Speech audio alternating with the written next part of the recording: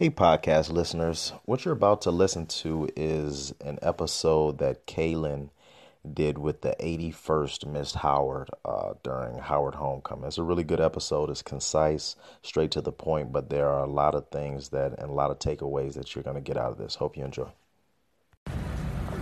All right. So really, we just going to get into it. So this is another HBCU audio experience podcast episode, and today I have a special guest. We are here live at Howard with the one, the only, the Miss 81st Howard University. You feel me? Devastating diva of Delta Sigma Theta Sorority Incorporated. How you doing?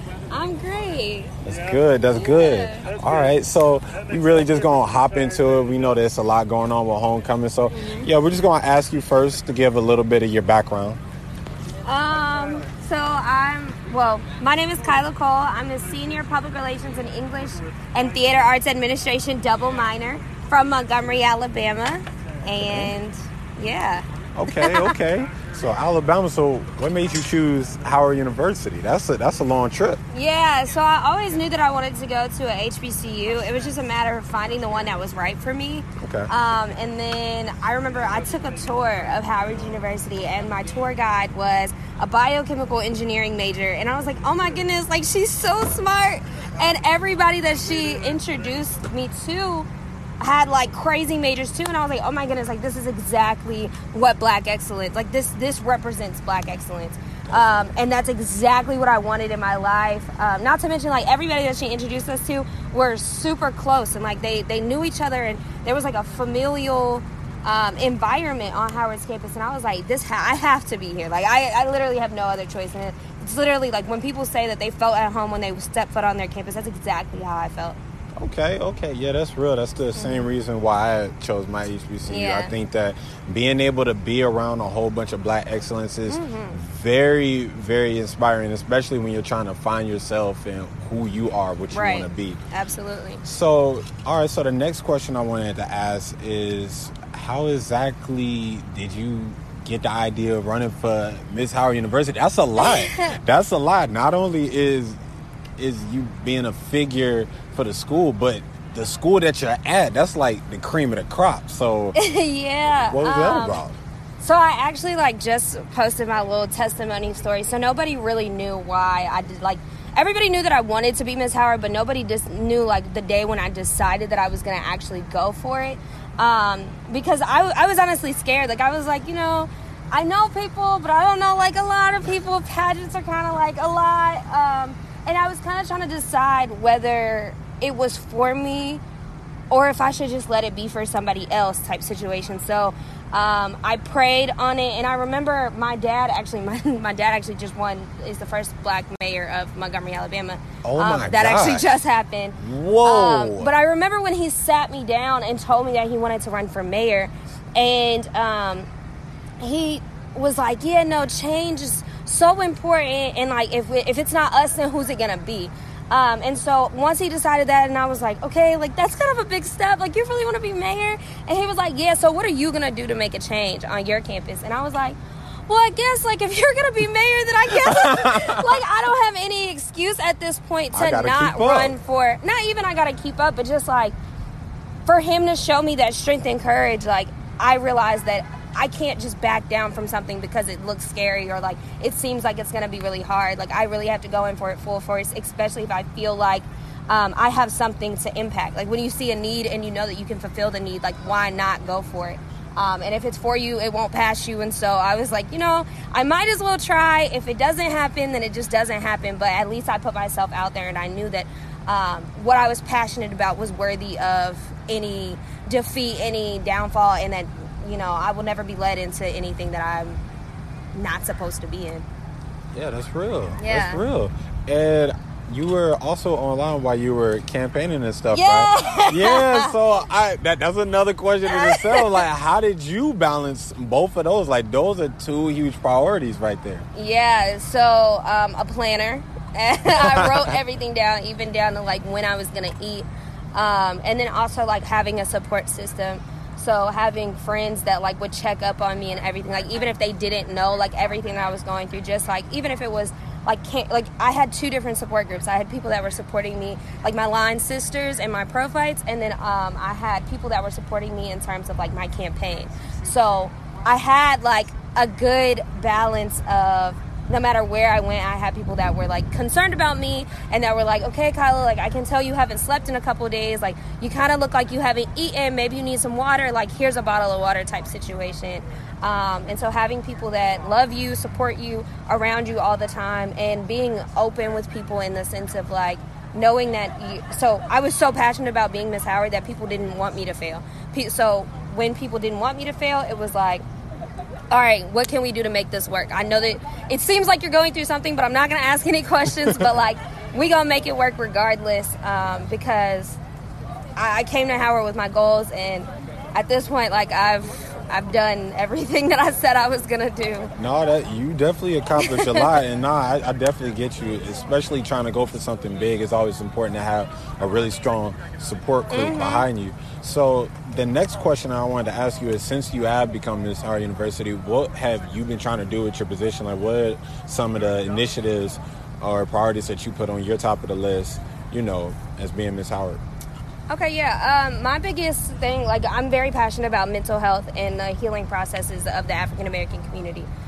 So that's been something that has been really important to me. So that's something that I've done a lot with on this campus. Like my platform as Miss School of Communications was It's Time to Heal. And so working through and showing everybody like all the avenues of healing processes. So whether it be yoga, journaling, poetry, whatever you could think of. And I did an event on each one of those things to make sure, and even like traveling. So having like a study abroad situation so that people can know that like sometimes it's your environment. So when you travel away, then you learn more about yourself, especially like sometimes being alone is like the best way for you to learn about yourself. Like it might be hard, but like you learn like what you like, what you don't like. Definitely. And that is a very powerful thing.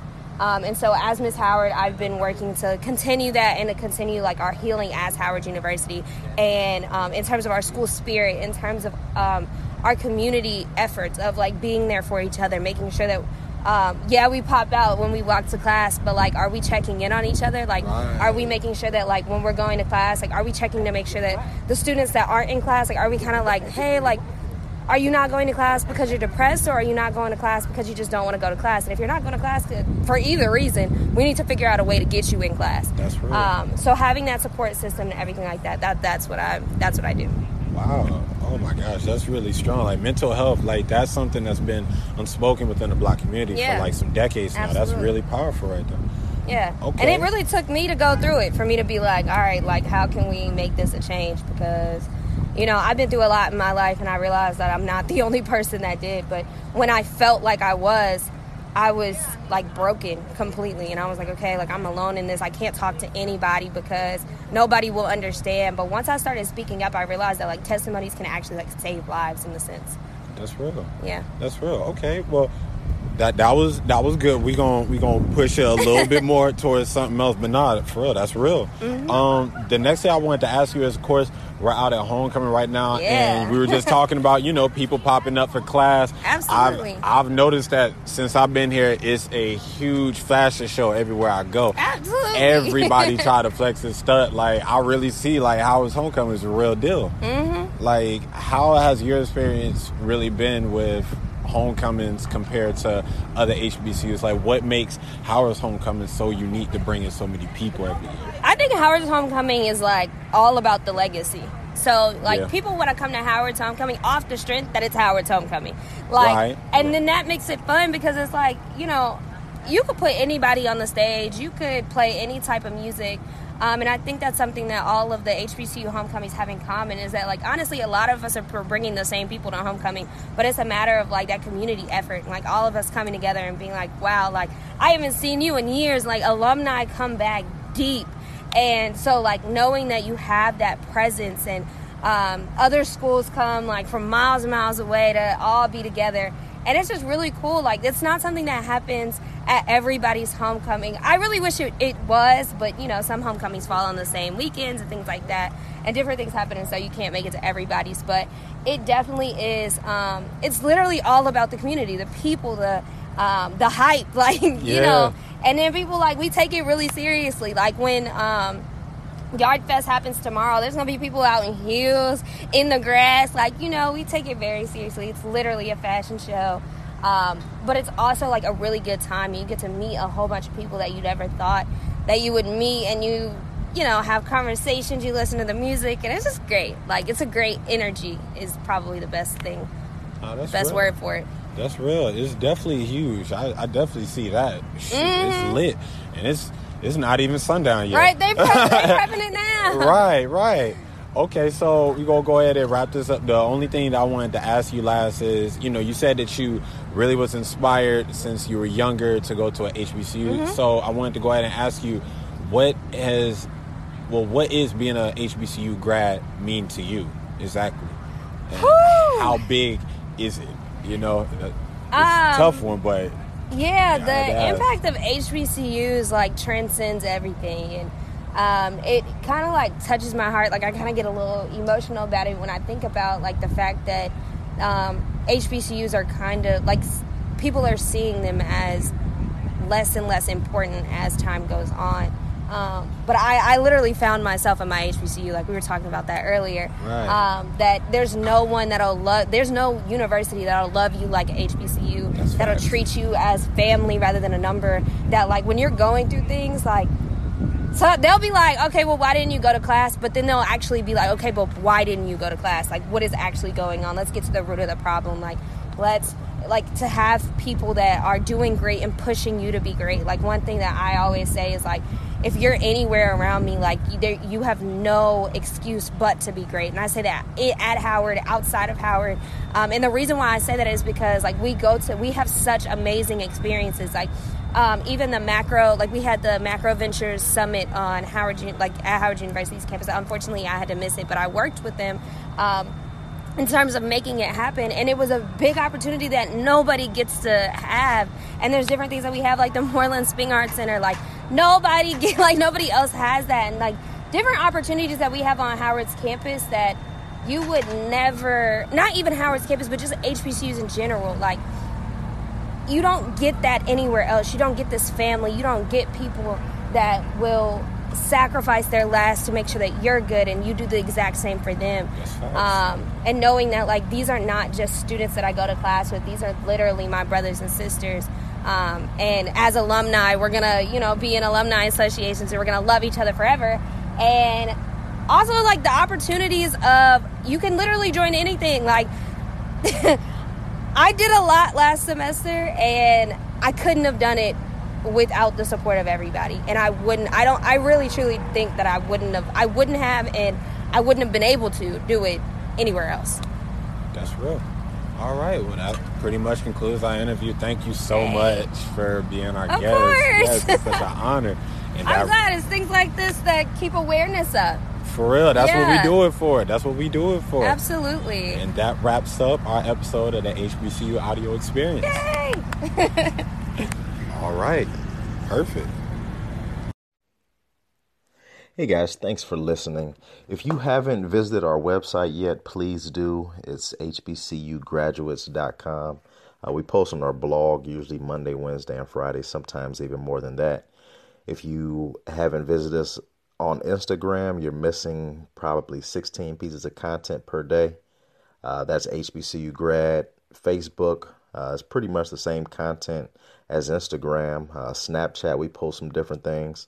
Twitter, we're really getting active on Twitter. Also, our YouTube channel is really starting to take off a little bit, so you can see some long form things on there.